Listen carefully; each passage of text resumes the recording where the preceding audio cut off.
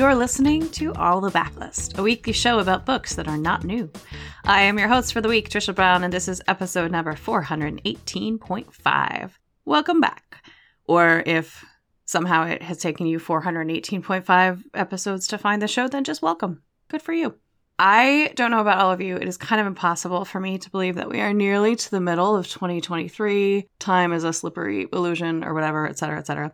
Anyway, we're at the point in the year where I think we're all starting to see both the best new books to read this summer lists and the best books of the year so far pieces. But since you are here, you can ignore all of those. Unless they're from Book Riot, in which case they're great and you should read them. Anyway, since this is a podcast about backlist books, I'm going to tell you about books that aren't new but are still great for summer reading.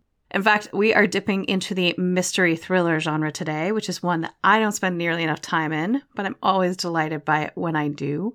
So let's talk about whodunit right after a quick break. All right, before we get into the heart of it today, one more quick reminder. Don't forget to check out the Deep Dive from Book Riot. If you are looking for fascinating stories, informed takes, useful advice, and more, drawn from the collective experience Book Riot has as power readers, teachers, librarians, booksellers, and bookish professionals, look no further than the Deep Dive.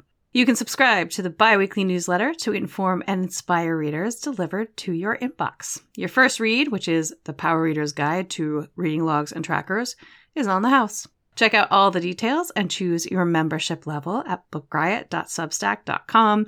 There's all kinds of stuff on there. There is a deep dive into scratch and sniff publishing, which I don't think any of us knew we needed, but now that we know it exists, we absolutely do. Vanessa broke down Mexican history via Like Water for Chocolate.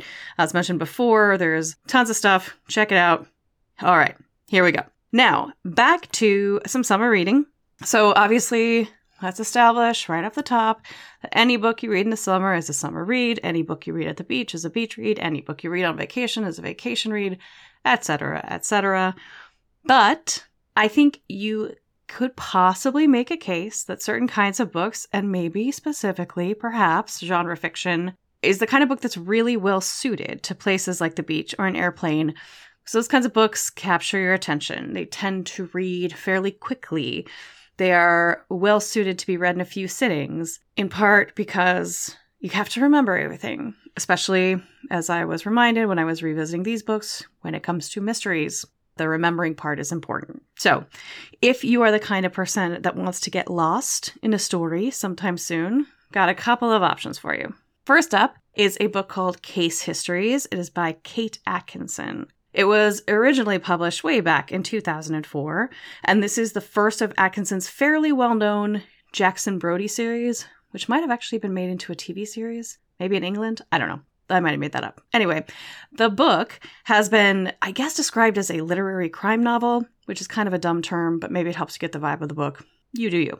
It opens with 3 different case histories, hence the title, related to cold cases from anywhere from 10 years prior to 30 plus years prior. It kind of establishes that these 3 stories are the ones that are going to run throughout the course of the book. So, first up, you have the case of a 3-year-old girl who goes missing from her deeply dysfunctional family during the night. That one's like the one that's 35 years old. Next up, you have a young woman who is the seemingly random victim of a violent crime in an office building about 10 years prior. And lastly, you have a young mother who seemingly dealing with a variety of mental health challenges, some of which are related to the fact that she has just given birth. Violently attacks her husband. This one's a couple of decades prior. So these are all cold cases. They seem like they don't have anything in common, but what they have in common, what they end up having in common, is Jackson Brodie, PI. So Brodie is kind of the central character of this book and of the series. He's a former police detective who has taken a turn, gone into private investigating, and each of these cases, for a variety of reasons and at a variety of points in the book, comes across his desk, essentially creating the narrative thread of the book. I mentioned that Brodie is sort of the main character, but the story actually bounces around among a handful of narrators, which kind of gives us, as readers, a collective insight into what's happening. Although for most of the book, we can't really make enough of it to get too far ahead of the detective work. It's not that kind of, omniscient sort of book. Atkinson does go deep into each of her characters, but it's really more of an examination of what makes them tick than it is offering up hidden clues, although of course there's some of that as well. I will say I think one of the things that makes this book really interesting to me is that everyone in it is some level of pathetic or sympathetic, and often both, and the way that you feel about them might actually evolve or devolve throughout the course of the book. Each of our major narrators are also dealing with loss and trauma, and you can see how it shapes them and their perspectives. Like I said before, Atkinson goes deep into their points of view and experiences to essentially explain them. And by the time you finish the book, I feel like I found at least that I came to know them quite well. Not necessarily to like them, for sure, but to know them. One of the challenges that I think can come about with multiple narrators, especially when the style of writing for each chapter and each character is similar, which it is in this case, is that the voices can feel indistinguishable from each other. But even though we are sitting firmly in the internal monologue of each of these characters, I felt like the voices were pretty distinct. Eventually, you will find that all of these stories overlap in a way that I thought worked. Some might feel it's a little bit manufactured, but I thought it worked really well. And I can see why this continued on as a series. Even, I think the most recent book was published maybe like 2018, 2019, something like that. Because despite the world of these characters being awfully dark, the slow burn of this mystery, and it really is a slow burn, the way it unfurls, I found to be incredibly compelling.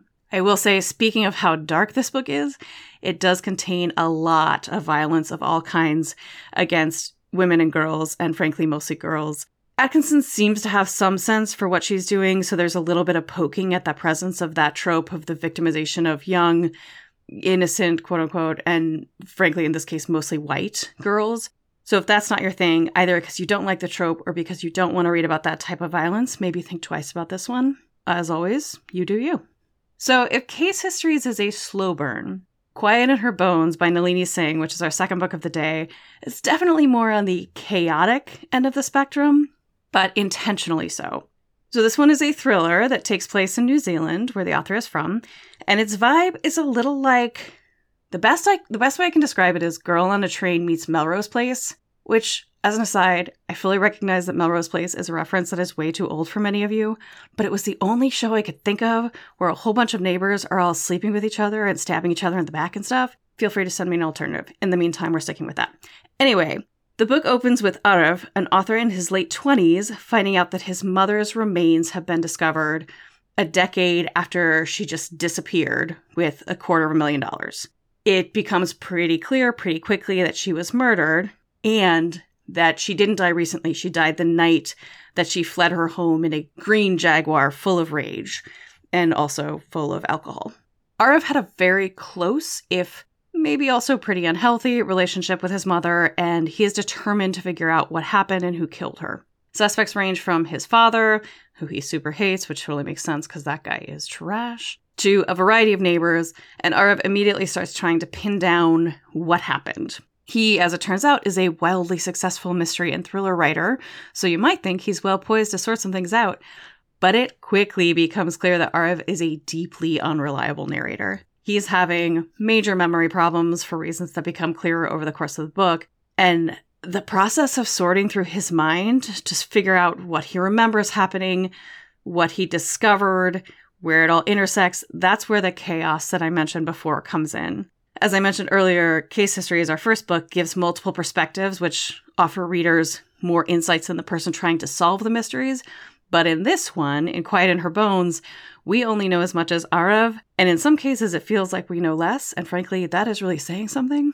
It's a method that could be kind of maddening, but I actually feel like Singh uses it really effectively. To the extent that the loose threads that, like, the narrator can't quite grasp and the reader can't quite grasp, to the extent that those are frustrating, it felt to me like that was a feeling we were meant to be having so that we could understand Arav's perspective and his experience. Also, the neighbors are all pure chaos in a way that I thought was really fun and just like a good, interesting place to be. Not a healthy place to be necessarily, but the neighborhood is an interesting place to be. Although I will say that until you get the hang of it, there are a lot of them and they can be a little tough to keep track of. So if I was on an e-reader, so I was doing a lot of highlighting, if you're reading in hard copy, you might want to make a list. You know, as always, however you read, you read your way. Both of these books wrapped up in ways that I found really satisfying, which as a romance reader is usually a thing that I rely on romance for. But I was reminded that that kind of a satisfying ending can almost be more satisfying with a mystery because you kind of feel like you're along for the ride, right? You're trying to figure out which character has secrets or where there's a clue hidden in the text or whatever. I highlighted the hell out of both of these books thinking that I had stumbled on all of these clues. And to my credit, I was right some of the time, and I don't even think it was all random. All of that to say, read whatever you want this summer, but if you are looking to get hooked into a mystery, maybe pick up one of these, which you can do by clicking that link right there in your show notes. See how we did that transition? Thank you, as always, to our sponsors, and a huge thanks as well to our wonderful magical audio editor, Jen Zink. And of course, thanks to you for listening. If you're looking for more recs or general bookishness, check out bookriot.com. And don't forget to check out our full stable of podcasts at bookriot.com/listen, or you can just search Book Riot on your podcast player of choice. You can find, as I mentioned, both books today in your show notes by visiting bookriot.com/allthebooks. And remember, if you're a fan of all the books and all the backlist, whether you're new or 418 episodes in, if you want to show a little love, please leave a rating or review on Apple Podcasts or Spotify. We sincerely appreciate it, and it helps other book lovers find us. If you want to find me, I am mostly on Instagram at Trisha Haley Brown. And seriously, if you have a more current reference than Melrose Place for that kind of a neighborhood, please let me know, because that's going to bother me, probably, for at least the next week. But for now, until we talk again, please take good care and happy reading.